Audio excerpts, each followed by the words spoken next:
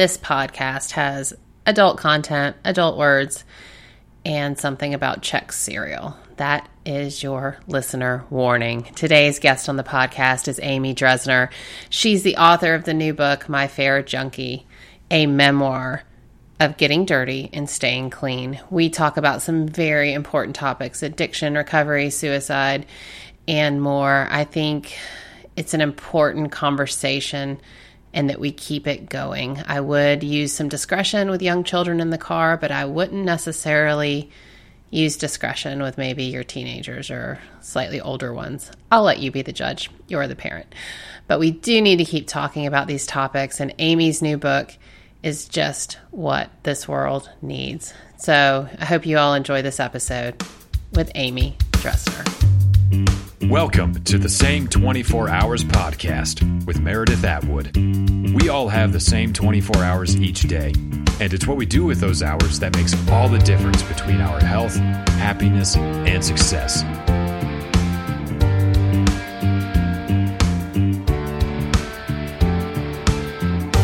I'm good. How are you?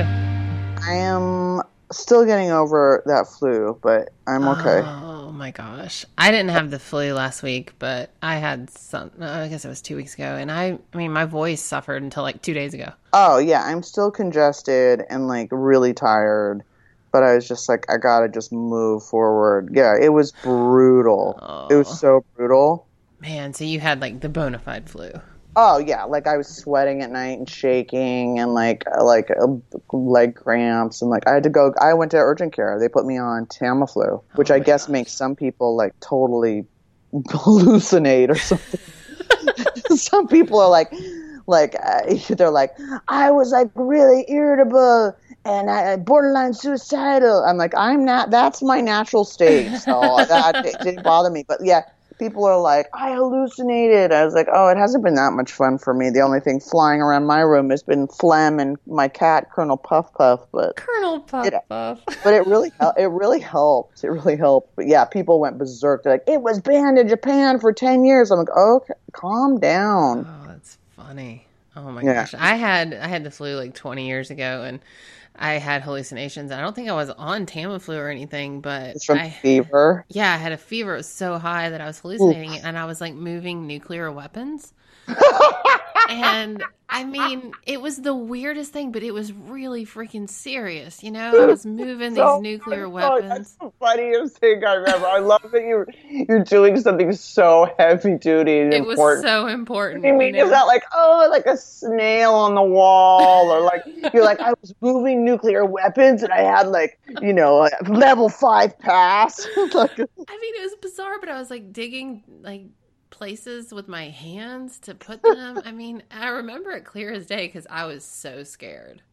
Yeah, that's scary. And then I realized I think it was because that was like the year that movie The Rock came out with Nicolas Cage, and he had those like little green explosives that he had to like carry. For 70 days on meth and didn't hallucinate. Like hallucination doesn't seem to be like in my brain's repertoire, despite like a heavy history of schizophrenia.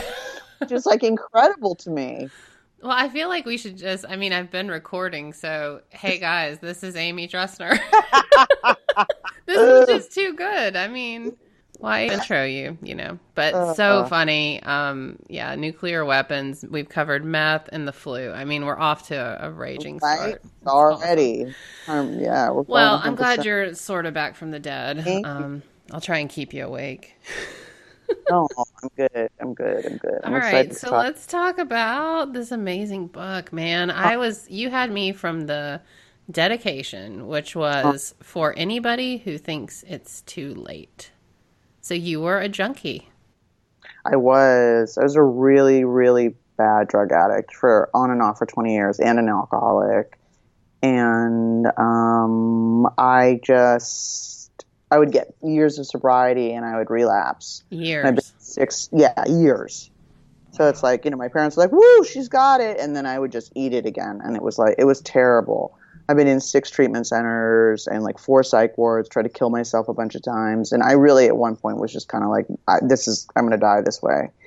And, what started it? What was your first drug of choice and how did it start? So, my story is ironic because I was like a late bloomer. So I'm not someone who was like smoking weed at 11. That wasn't my story. I was like a good girl. I was like straight A student. Like I didn't kiss anyone until I was 18. I didn't, I didn't smoke.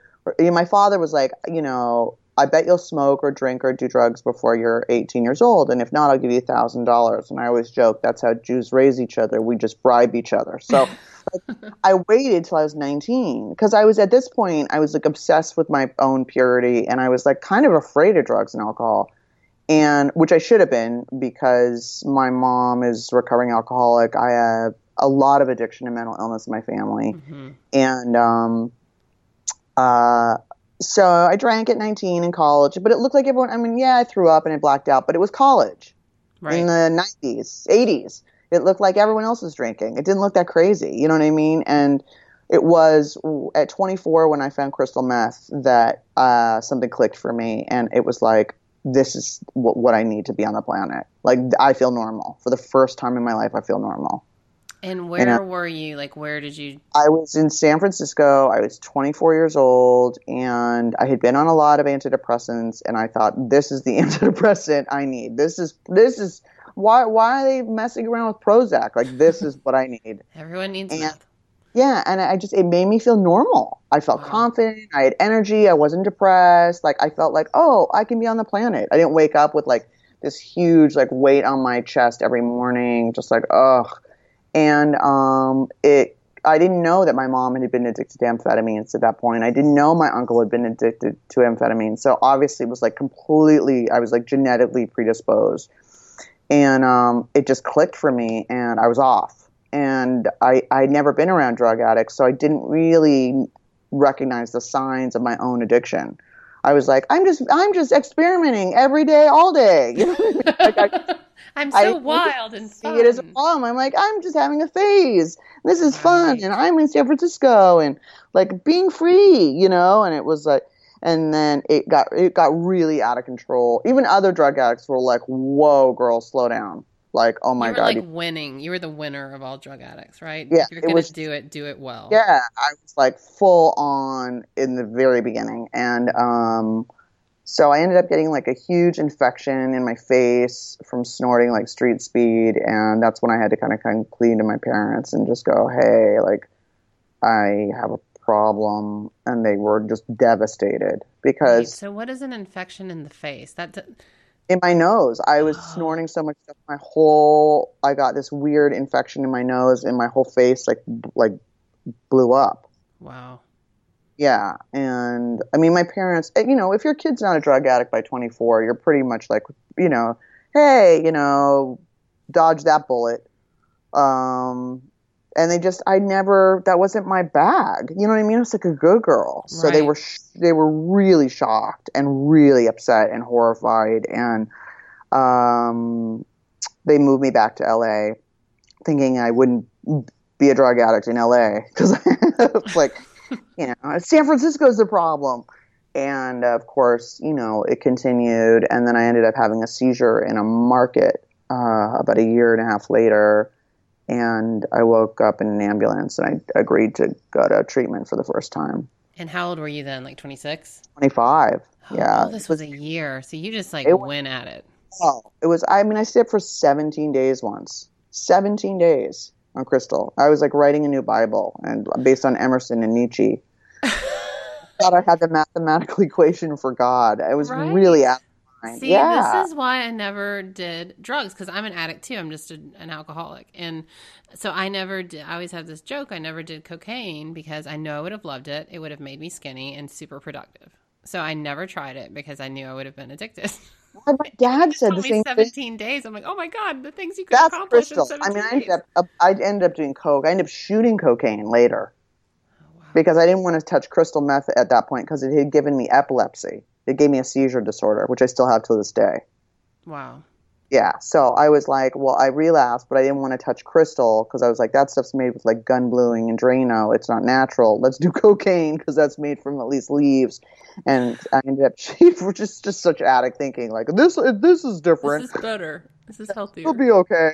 And I started shooting cocaine. with a seizure disorder, which I do not recommend. So, See, you know, I'm there's so naive when it comes to actual like street drugs. Okay, so meth is like manufactured. meth is like made out of like pseudoephedrine and like Right. all kinds of gross shit. That's It's like the damn reason completely. you can't get like good drugs at CVS anymore without your driver's That's why you have license. to show your license. Yeah. Yeah. Yeah. Okay. Why, like, a cold, they're like, can I see your license? Yeah. Yeah. So meth is completely chemical and synthetic, and cocaine, at least, I mean, it's cut with all kinds of gross stuff, but it's like, at least it's like, its base is natural. And so why would you shoot it versus snort it? Like, what's the difference? So I'd relapsed out of my second rehab, and I just thought, this guy came over to get high with me, and he was like a bona fide junkie, had been like a junkie for years, and he was shooting speedballs, which is heroin and cocaine. And he'd been in a bunch of rehabs, and he was just like, why are you snorting it? Like, it's so much better high if you shoot it and you use less drugs. And I was like, oh, okay. You know, I mean, at that point I was like, well, I just relapsed out of my second treatment center. I'm obviously going to die drug addict. So let's just like, you know, go full throttle. And so I started shooting. And plus the idea of like saving money as a Jew, I was like, yay, you know, saving money. And a But junkie. plus also, plus money. Also, you know, you start to not, you know, your nose starts to turn on you eventually. You know, I mean, when I checked into treatment, my nose was bleeding. Right. Wow. So, I mean, yeah, it's like I used to have this joke when I was doing stand-up that if I sneeze, like, you know, an 8-ball and a few Colombians fall out of there. It's like, I mean, so dumb. Did you tell that joke? Yeah, oh yeah. But yeah, now I have like a ton of scar tissue from all that stuff, and I can't breathe. I snore. My neighbors can hear me like through like 3 walls. Who wants to marry me? Okay, Everyone, because you're so funny. But like, how does this happen? I mean, I think that's what's so just intriguing, because I mean, similar background but different. I mean, you know, I was a good girl too, and then I just became a drunk, and it was kind of the same thing. Like, it was just a phase, and I was in college, and then I just did this thing all the time, every day, all day. You know, not all day, but you know, damn. I mean, I don't know what your background is. I mean, I think we're still learning so much about it. I mean, you know, you've got Gabor Mate, who believes it's all trauma based. But then, you know, I'm more of the wets. I think that for some people it's trauma based.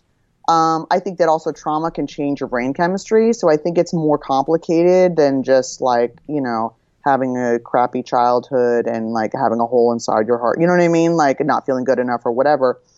I mean, I've been really getting into my friend Dr. Wetzman's work, which is all about the biology of addiction. And I've been posting his videos because I think he's a genius. And he talks about genetic mutations that addicts have. He used to have a treatment center.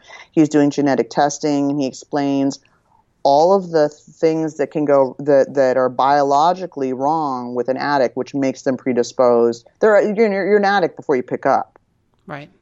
So and you're doing some other bullshit addict behavior before then too.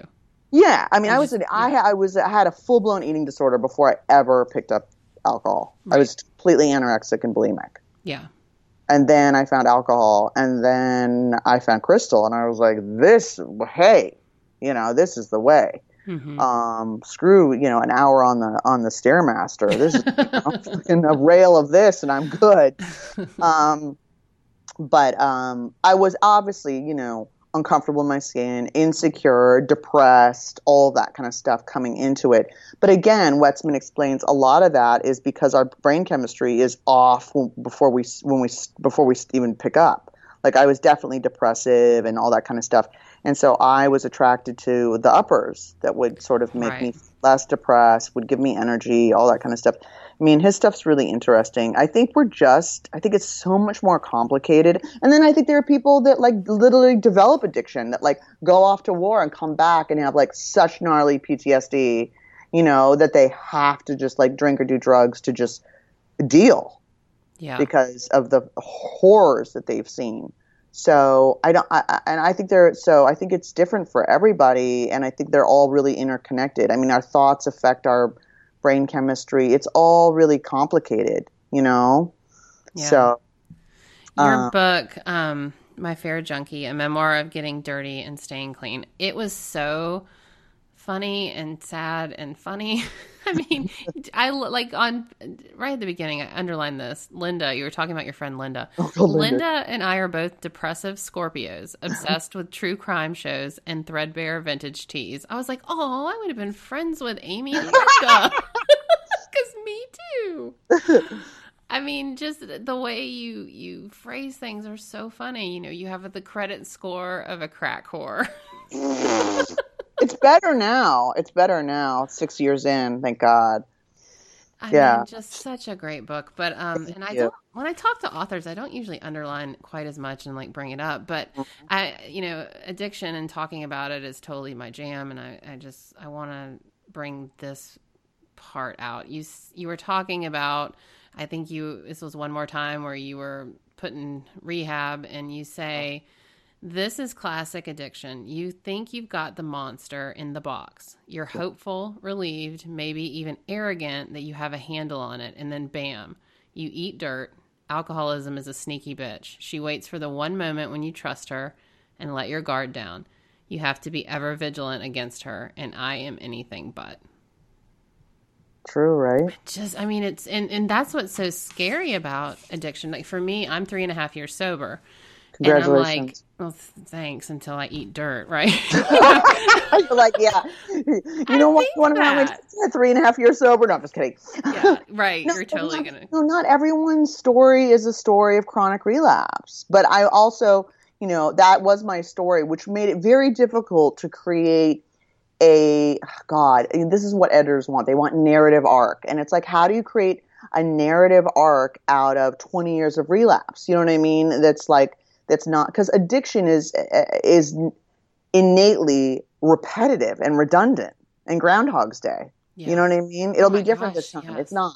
It'll be different this time. It's not. I got it. Oh, I don't have it. You know what I mean? And so it was really difficult to create that narrative arc that my editor wanted. You did a beautiful job with it. And that's so true what you're saying about, I got it. I think I just went through that sort of cycle without knowing I was doing the cycle. You know what I mean? Because I would be like, I'd wake up, I'd pour out all the booze in the house. Today was the day. Right. And then at 1:00, I'd start sweating, and then it would repeat. It's almost like I did that song and dance for 10 years until I finally quit. Like, it was like every day was a relapse. Right. Yeah. I mean, a lot of people, decide to get sober, and really just it sticks, And I think that, but I was trying to talk to the people who, had kept relapsing and really had felt shame coming back into the rooms, or felt like they didn't believe in themselves anymore, or felt like they were just too old. It was too late to get it. And I was just like, no, it's not. You know what I mean? It's not. And that's the thing I wanted to say, is like, for most of us, relapse is part of it, and it's never too late. If you're alive, it's not too late. And that was really the message I wanted to get across. And I mean, that relapse where I tried to stab my ex and then ended up losing. Okay, so tell that story. This will sell you a lot of books. Because you're funny. I was sober for a couple of years, and I was in this horrific marriage, really unhappy, married someone, thought they would fix me, classic woman crap. You know what I mean? Classic addict stuff, coda stuff. This person will fix me. And because I didn't want to fix myself, and I didn't think I could. And that marriage got really gnarly really quickly, and I relapsed on Oxycontin. They gave it to me for a shoulder injury, and of course, forget it. It's on. Now, was your husband, was he a user or a drinker at all? Can't talk about any of that because of legal reasons, so we'll stay away from him. He likes to sue, so we'll just leave him out of it. Damn lawyers. Oh, you had a great quote about lawyers too. I gotta find that one. Okay. They're like prostitutes. They pretend they love you and then they fuck you or something. They take your money and fuck you or something. Right. I underlined that one too. I was like, oh. I did actually have a good experience with a lawyer, with my entertainment lawyer, because my book has been optioned for TV development, and my entertainment lawyer has been amazing, which has given me new faith in lawyers. Well, good. There's always some good ones. I'm a recovering lawyer, so. A recovering lawyer. But my criminal lawyer and my divorce attorney were both horrific and did nothing. So I had relapsed, and we got in a fight on Christmas of 2011, and it got physical, and I don't know. One of the reasons I don't use and drink is because it really changes my personality. It makes me into someone else. That's really scary. And I snapped, and I went and I pulled a knife and I threatened him. I brandished the knife and I was like, "I'll gut you like a fish, you fat fuck." And he called the cops on me, and I got arrested for felony domestic violence with a deadly weapon, and I went to jail. Wow. And that was the end of that marriage, because no one really likes to be good. They're like, well, likes to be married to you if you're trying to kill them. But I lost everything, and I ended up penniless in a psych ward on Medi-Cal disability, and that was sort of the beginning of this sobriety, where I did a year of domestic violence counseling and 240 hours of community labor. Me and 40 Mexican guys sweeping shit and syringes and condoms on Hollywood Boulevard. 240 hours. That's a long time. It was the best thing that ever happened to me. I swear to God. I mean, that was really...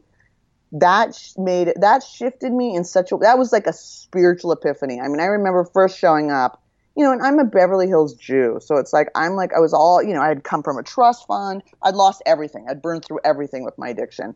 And so like, I show up, I'm like, these people are criminals. Oh my God. Like, what am I doing here? Like, gross. And literally I had more time than anyone else. I was the only one there for violent assault. Like, it was so humbling. You were the worst on the chain gang. The guys, they were like, "What you here for, Weta? I'm here for a DUI. What you here for?" And I was like, "Oh, I'm here for felony domestic violence with a deadly weapon." They were like, "Oh shit." It was like, nobody screwed with me. And it was really, it was like 240 hours of sweeping the streets, and yeah, nobody would talk to us except for homeless people who were like, "Stay out of the pen. Like, I know it sucks, But everyone else was like, "You guys are criminals," except for like a couple people who thought we were doing environmental work. And they were like, "Oh my God, I love the environmentalism you're doing. How do I become part of this and beautify the city?" I'm like, "Oh, it's so easy, honey." Felony domestic. Yeah. So, and I just remember sweeping. So I'm in sober living.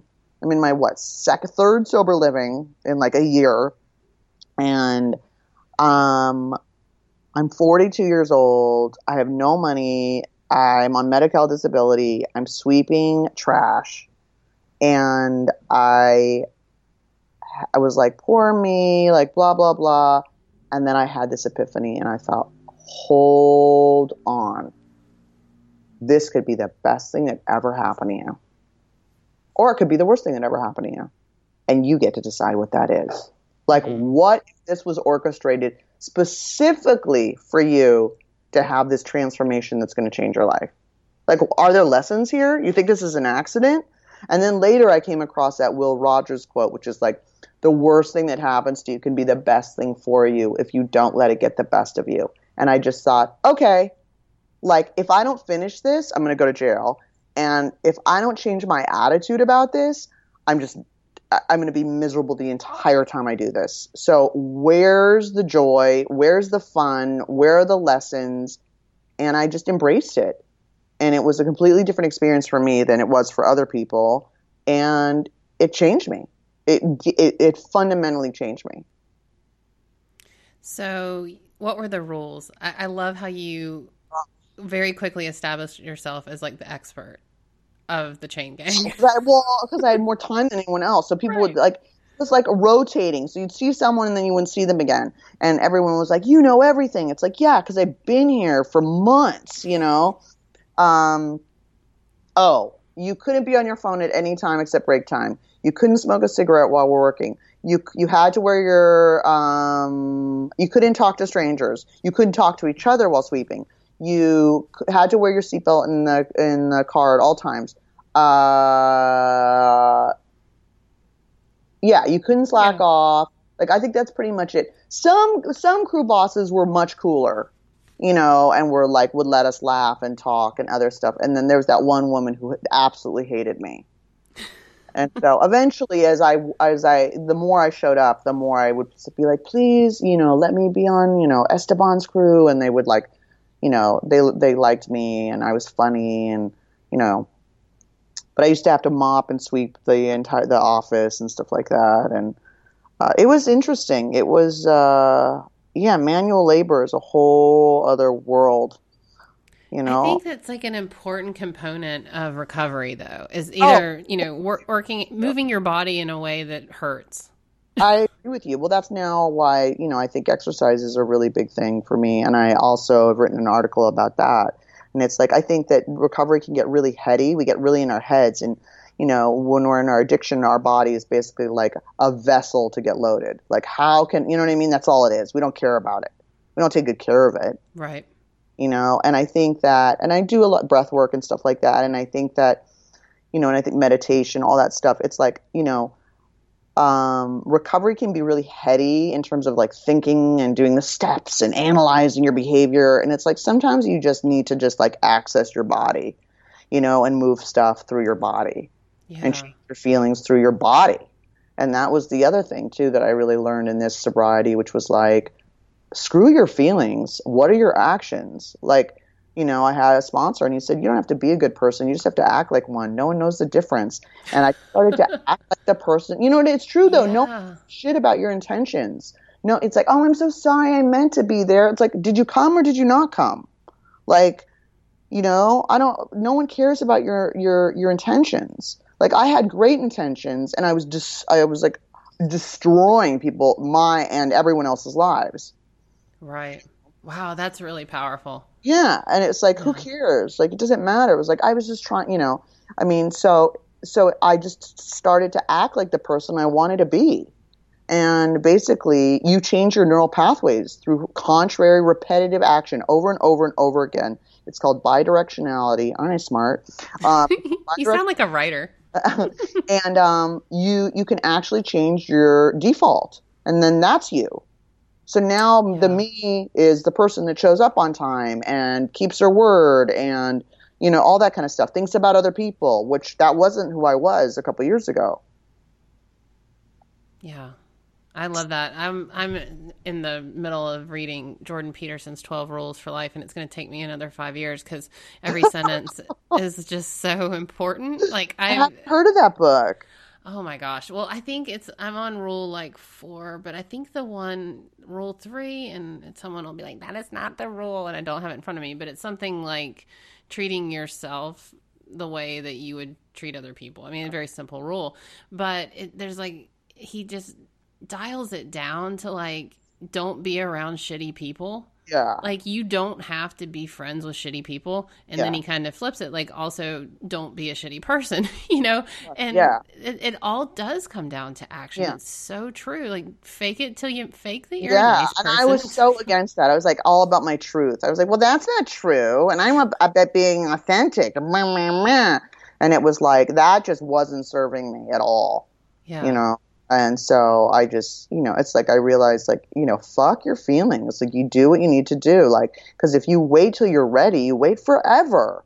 Right. Whether it's to work out or write a book or whatever it is, you know what I mean? It's like you take the action and that makes you ready.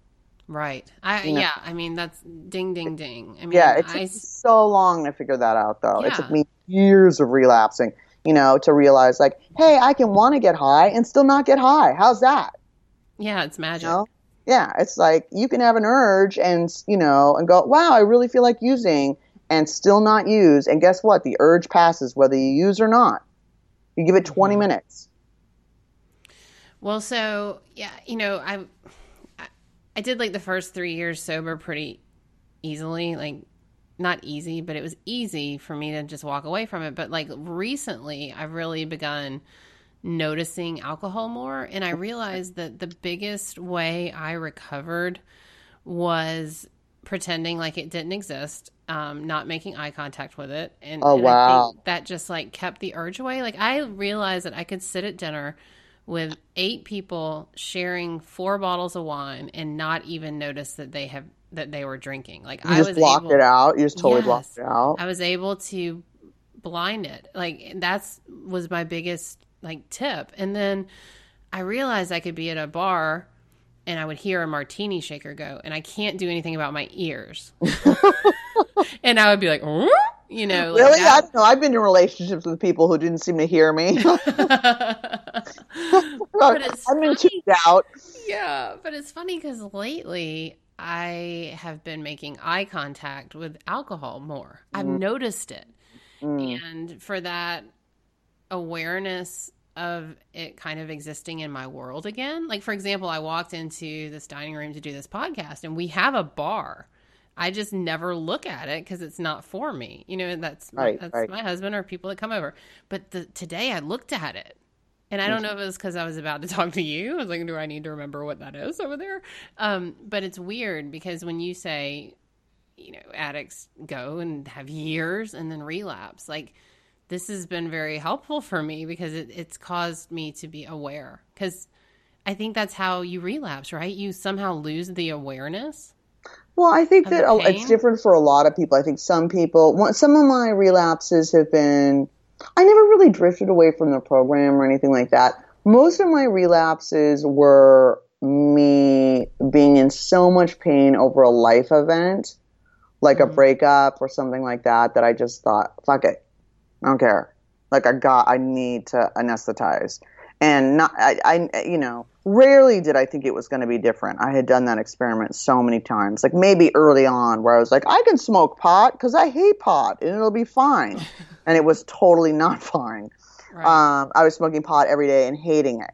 And then I started drinking again. And then I started doing coke. And then, but for a lot of people, I think, it depends. I think I've also built a life where I am happy enough in it to not have to check out.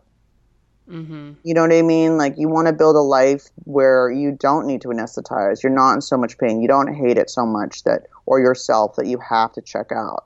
That's so important. You have to build a life. Yeah. It's just that you want to stay sober for, that you don't want to burn to the ground. And that takes time. And it's like, I think also for a lot of us, it's like also going, like really playing it through, going, okay, I don't think it's a sign that something's wrong with you or you're working a bad program or your recovery sucks because you feel like drinking. I think as an alcoholic and an addict, that's our natural state, is to go there. And it was, your solution for a really long time. So obviously that's going to be your first thought, Right. So I think to think like, oh, well, that's a bad sign in your recovery. Like, bullshit. I don't buy that at all. I think, again, we can't control our thoughts, our feelings. We can only control our actions. And so I think the thing is like going, oh, okay, cool. I'm having this totally shitty thought. And like, that's interesting. And, like, I'm not going to act on it. I'm going to call someone and tell them how I'm feeling. And, also playing it through. Like, where does it lead you? Like, that was a big thing. And I talk about Jack Grisham, the lead singer of TSOL, wrote a book called A Principle of Recovery.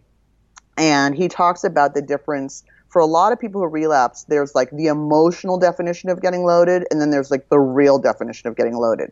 And we get them confused. And like the emotional definition of us getting loaded is like, relief. You know what I mean? Like, I just need a break from life, and I just need to, I want to unwind and take the edge off. But what's the real definition of getting loaded? Like, what really happens to you? You get arrested, you shit your pants, you get in a fight with people, you drunk dial, you fucking send horrible like whatever happens. You lock yourself out of your house, you get in a car accident. Like, what really happens? So it's like what you're seeking is relief. Right. So it's like, how can you give yourself relief without picking up? It's like, so now it's like, I'm like, okay, I'll, take a bath. I'll go get a massage. I'll, you know what I mean? Like, I'll have a cry. I'll take a nap. It's like I'm seeking relief. I'm feeling overwhelmed. I'm seeking relief. That's what really it is. Right. You know, I used to be a smoker too, and I noticed today that's something I'm struggling with still. Yeah, on and off. I mean, smoking would be my drug of choice, but now I'm like an athlete, quote unquote, and so it makes it kind of hard. I'm like, oh, that would suck to run. No, you can do it. I do it. Don't tell me that, Amy. No, actually, my problem with that has been that, and thank God for getting sick because that kicked it too. Is that old thinking? I can just have one. Yeah. Going, oh, I can just have one. Because I have all these sponsees, and all my sponsees smoke and vape, and everyone at meetings smokes and vapes. And I'm thinking like, oh, I can just smoke one, and then of course I can't. Then I'm all of a sudden I bought a pack, and then it's on. And I don't even really like smoking, but I like anything. It releases dopamine. I like dopamine. Right. Right. I mean, I noticed all the cigarette butts outside of Starbucks today, and they were all the same one. And I was like, oh. Look at this, all those Marlboro If I'm going to die, it's going to be from smoking. It's going to be from something much more fun than that, you know? But, no, it's all dopamine, though. That's the whole thing. It's like seeking dopamine. Now you get dopamine from working out, you know? And I get dopamine from helping people, you know? Like, people going, God, your book, like, I can't tell you how much less alone I feel, and I'm less ashamed. You made me laugh at things I was ashamed of. That gives me a surge of dopamine. Wherein before it was sex and drugs and booze and, you know, all that kind of stuff. So what do you think about rock bottom? I mean, what was your rock bottom? Do you think you have to have one? I do not think you have to have one. I do not think you have to. I've seen too many people who have not hit rock bottom, who have come into the rooms on a court card and had no intention of staying sober and got sober. Mm-hmm. So, and I know people with much higher bottoms. So, I think it depends on the person. I think some of us, you know, are so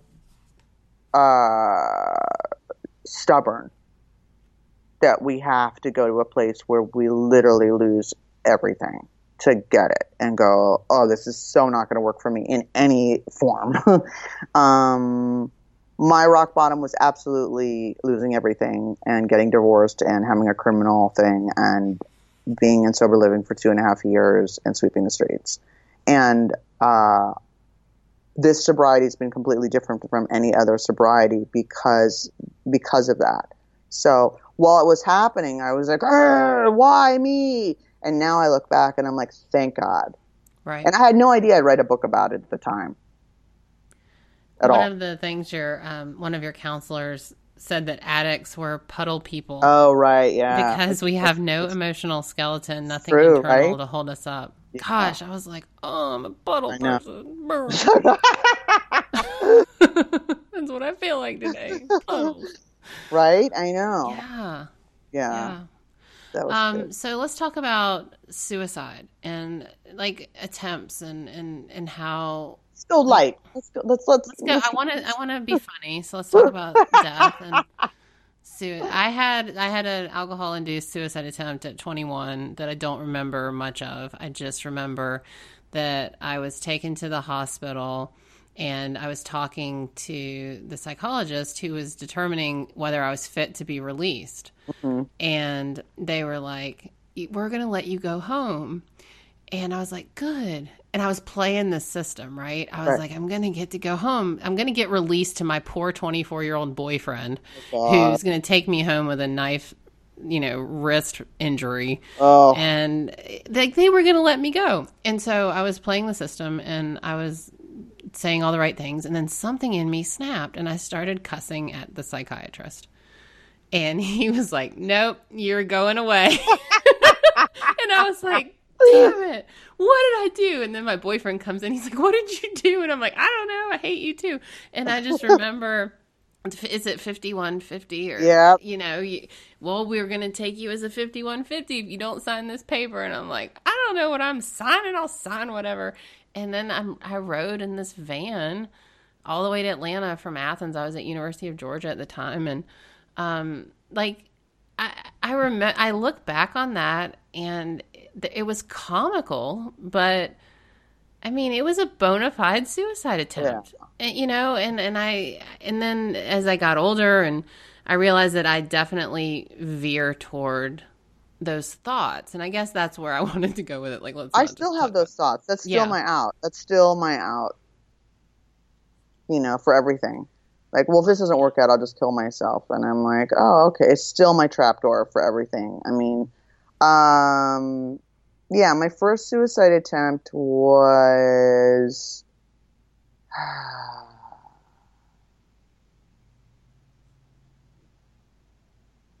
let's see, which was the first risk? I guess was the overdose while I was married. Intentional overdose. Yeah, I took all my phenobarbital for my epilepsy. Yeah.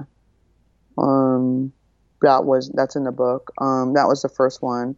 And then, later oh no, the first one was me slitting my wrists in England with a box cutter.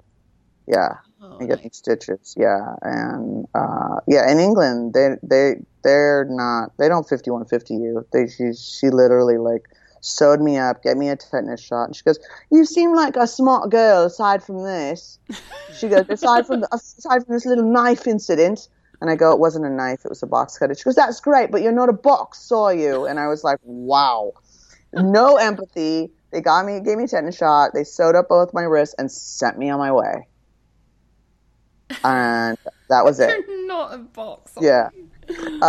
And my mom flew to London to bathe me because I had to keep the stitches dry for 2 weeks. So I had to bathe with saran wrap.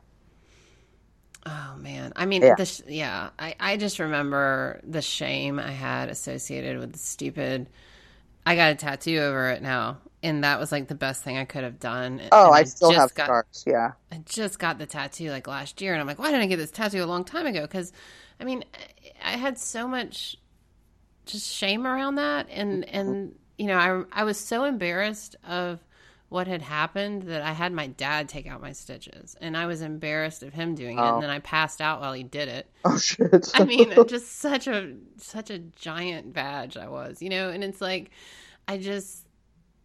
I still have so much shame around it, even though I still talk about it. But why? yeah. I mean, I think it's, it's... Which is why I want to talk about it all the time to anyone who will listen. No, Yeah. I don't have any shame around my suicide attempts. I was in so much pain, I wanted out. That's what it's about. Yeah. It's not that you really want to die. It's that you're in so much pain, you just want it to stop. And that's what I said earlier today. I was talking to someone and I said, it's not about actually wanting to end your life. It's about wanting to end the life you're in. Yeah, like, exactly. To get a new one. Really well put, and it's like, the guy that wrote Infinite Jest, David Foster Wallace, and he talks about that. He talks about, it's like jumping. Book. It's like, I know, right? That's a huge, I know, right? And he killed himself. He ended up killing himself. But he talks about that suicidal people are not, it's like people who jump from a building that's in flames. It's not that they're not afraid of the fall. They're more afraid of the flames inside engulfing them. Right. And it's like, I don't have any shame about it. I mean, it really upset and freaked out my friends and parents. They were really angry and upset. And then I did it again when I was drunk. I took a knife. That was like more like, that didn't need stitches. That was more of like a cry for help kind of thing. Like, look at, I'm suffering. Because I mean, let's be honest. It's like, I'm a smart girl. If I really wanted to take myself out, I could probably do it. It's not like, so I think that it was more like, it's still something I suffer with, is suicidal ideation. And, I just, more so than even using, because I know where using will take me. I just can't rebuild my life again. It took me so long. Right. So gnarly. And so, but I have sponsees that have that stuff. And it's like, again, it's just a thought. You just bat it away and it's just a thought. And I think you should have empathy for yourself. I have empathy for that me who had no tools to deal with those feelings and was in so much pain that they felt the need to do that. People go, oh, it's selfish. And it's easy to say if you've never been in that much pain. Right. And I think the hardest part is when you're in that pain and you're like, I shouldn't be in this pain. I'm so blessed, blessed. Yeah, feeling And guilty, right? Absolutely. yeah, Like you're like, I've got nothing. What am I fucking depressed about? And I write about that in the book. Like I'm right. like I felt guilty because I didn't think that I had anything to be that depressed and suicidal over, which made me feel even more like a piece of shit. You Right. know? Right. And then it just feeds the suicide Of course. thoughts because you're like, well, I'm so useless and ungrateful. I would be better dead. Right. And the world would be better without me. Yeah. What do you think differentiates the people that aren't successful with suicide and those? I mean, I always go back to like the Kate Spade, Anthony Bourdain Week from Hell that just happened. Right. Like that like rattled me so bad because I was connected to both of those individuals via just my like pop culture. I love both of them. And so like that week was really hard for me because I thought, I didn't succeed. I know many people who didn't succeed. I didn't necessarily want to succeed. I just wanted a different life. Like, what is it? Why did it happen? I mean, again, I think that, I didn't know either of them personally. I can't talk. I mean, I'd heard that, she that she, I think, was either suffering depression or she was bipolar and her, Right. Husband was leaving her and she was also had some alcohol problems. And, I'm not sure about the Anthony Bourdain thing. People in the sober community are like, he was untreated, he was drinking, da, da, da. And it's like, he had talked about it before. And then did it have Nothing like the judgmental addict. I know, right? Like, you don't fucking know. It's like, or like that it had something to do with the relationship with that Right. girl. You know what I mean? And it's like, But it's just like we lose them, I right? think They're the gone. people that do it are usually the people that don't talk about it first. Yeah. They just do it. The people that keep talking about it aren't usually the ones that do it. Yeah. And that's why we keep talking about it. Yeah, the ones that I'm like, oh, I feel like I just want to da-da-da. Like those people don't usually. They're just like they're talking about it.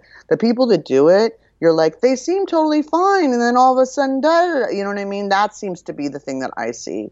So and what's the answer like for the kids that are coming up? I mean, you're hearing in the news all the time now. oh, it's High so school, awful. high school, high school. No, it's so awful. I mean, even kids that are having that survive, like these weird, like high school massacres, and then they have like they have like survivor's guilt and kill themselves, and it's like, Right. or that they're bullied and they kill themselves, and it's like, it's so sad to me because I didn't have those thoughts when I was young, and I was weird. I was a weird kid. It's like I was a weirdo, but like I never had suicidal thoughts until probably around 19. I like had my first nervous breakdown in college, and I was like, ugh. I had a moment. I had to be 16 or 17. It's the first time I ever mentioned this, but I had a boyfriend. He was crazy. My dad knew he was crazy, and so he was like, you can't go see him. And I was really mad because Dad had said I couldn't go. And so I ended up going in the bathroom and getting a bottle of Tylenol, because that's going to kill you.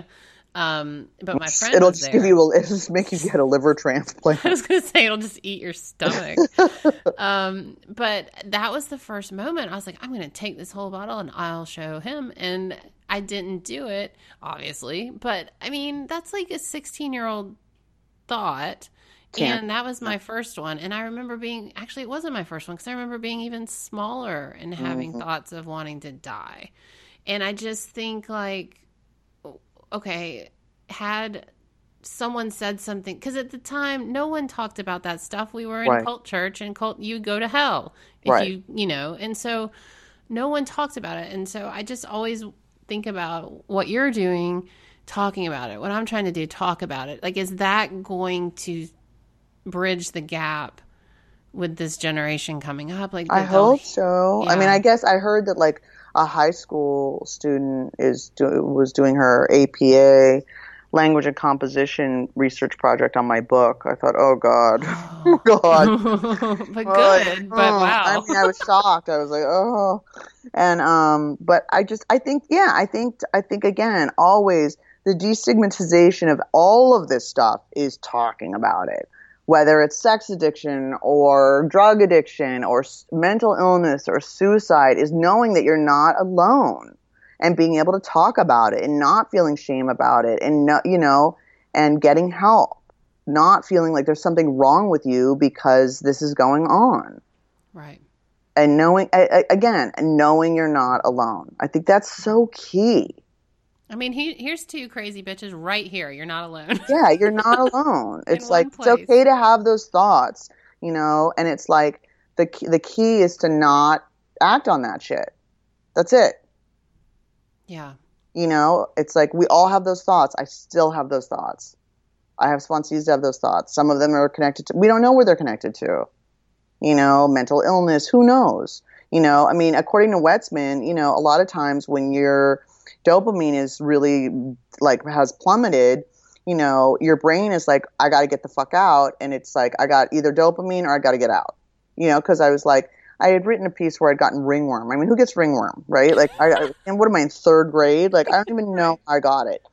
And, I was treated like such a leper by the medical community and by my friends. They were just like, love you and your ringworm from over here. Like, bye. Like, no one would touch me or hug me.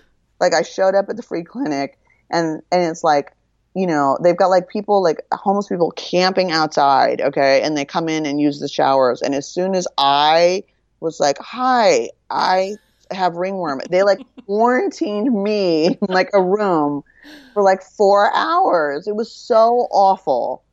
And I ended up starting to feel really gross about myself because no one would come near me or touch me. And I had a thought about using, and I wrote an article about it. And I guess when you feel ashamed or less than, your dopamine drops. And then, of course, you're going to try and fix it. Because I was like, I thought, my first thought was like, where are the syringes in here? And I thought, you're 6 years sober, bitch. Like, what are you talking about? And I didn't understand why I was having those thoughts. But again, feeling less than or feeling ashamed makes your dopamine drop. You can make your own dopamine drop by talking shit to yourself. Wow. So, that is so... Yes. It's so important that we don't shame people who are using or on a relapse or each other, because you can actually affect their fucking brain chemistry. So it's so important to be loving and understanding and not make people feel ashamed and not make people feel less than. Yes. And this doctor finally like treated me like a human being, and I start crying.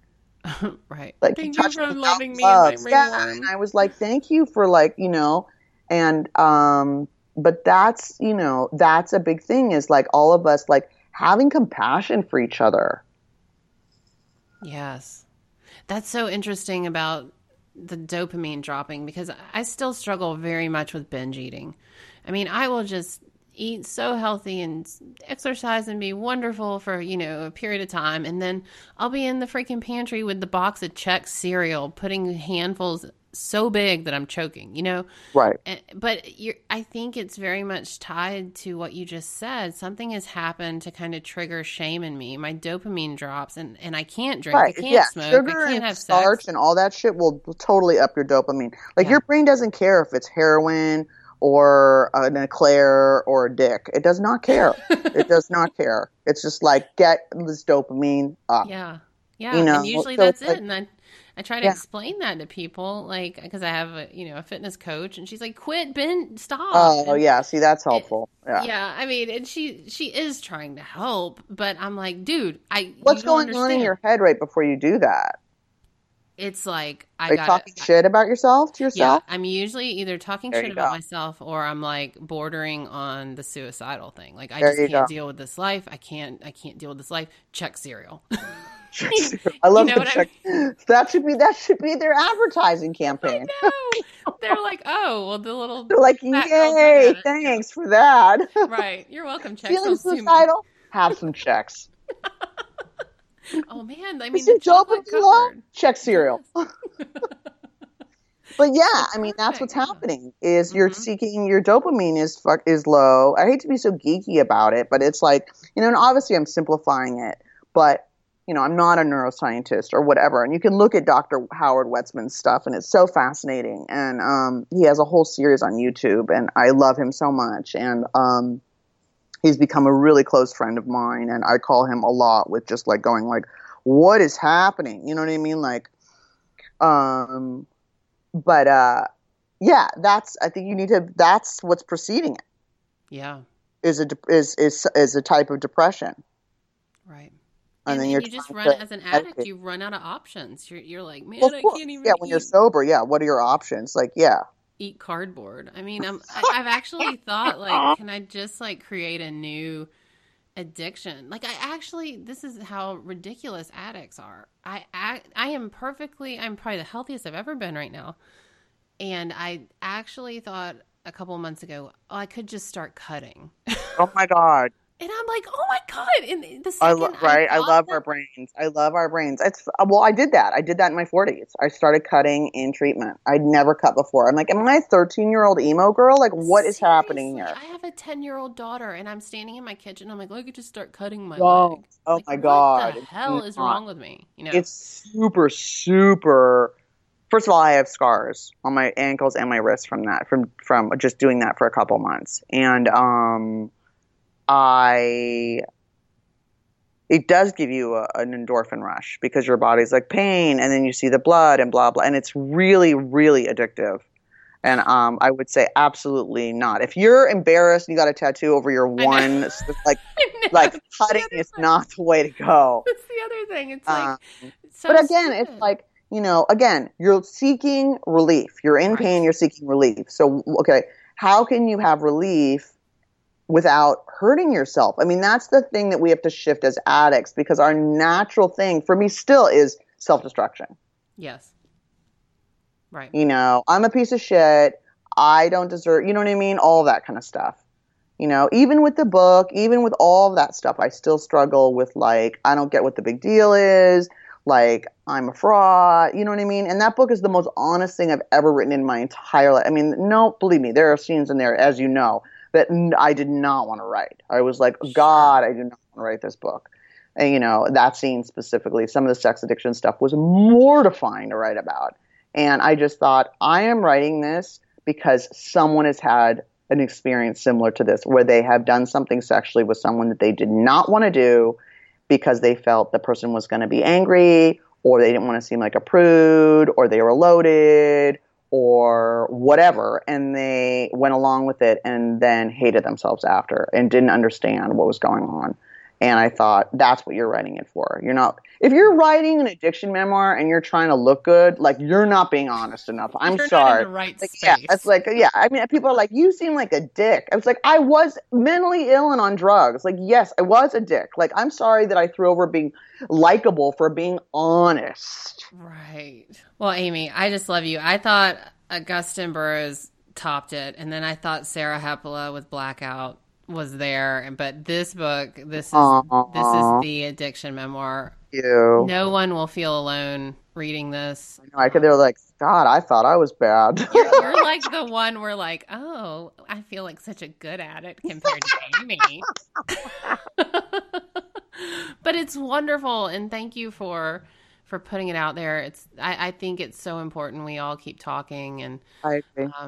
Yeah. So the last question I have for you, this podcast is the same 24 hours, meaning we have the same 24 hours in our day, but it's what we do with those hours, like not shooting up and not drinking, that leads to our greatest health and success and happiness. But outside of staying clean, what is something that you do on a daily basis that really grounds you and sets your 24 hours up for success? I think I stay connected to people. I have a sponsor. I have sponsees. My mom has dementia now, so I'm dealing with that and really being of service.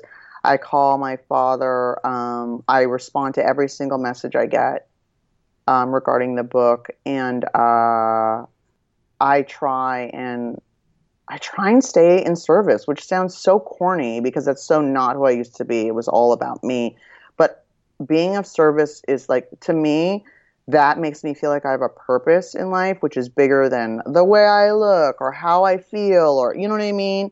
And so I try and serve that purpose, which is, helping people. Well, I love it. This book is going to help. Yeah, and it's like, and also bringing some humor. Like, don't take yourself so fucking seriously. Like laughing about stuff. Like the fact that I shot coke in a bike helmet. Like that shit's funny. Like it's horrifying, yes, but like it made really good sense at the time. And it's like, you know, we have to. For me, that's a huge way that I deal with my shame is owning it and making fun of it. Right. You know, let's laugh at ourselves. I hope to God they get your TV going. I mean, because this book on a screen, I mean, it would make the biggest impact. Yeah, it would be really exciting to have a series. So I'm hoping, we're moving forward. So we'll see. Awesome. Yeah. Well, good luck, Amy, and thank you again so much for having me. Just a few words before I go, you guys. You are not alone. And the reason I have guests on the show like Amy, like Sarah Hepla, like Annie Grace, is because we've all walked in these shoes. We've spent time at the bottom, and you're not alone. So if you have an alcohol problem, if you're an addict, and you would like a safe space on the internet to talk about it and to meet with other like-minded people, please check out my website, gratefulsobriety.com. It's a 100% free group, secret group on Facebook. Nothing is required of you except a desire to quit drinking, to quit using, and to live your purpose and a better life. So just keep going. We're here for you. Reach out anytime.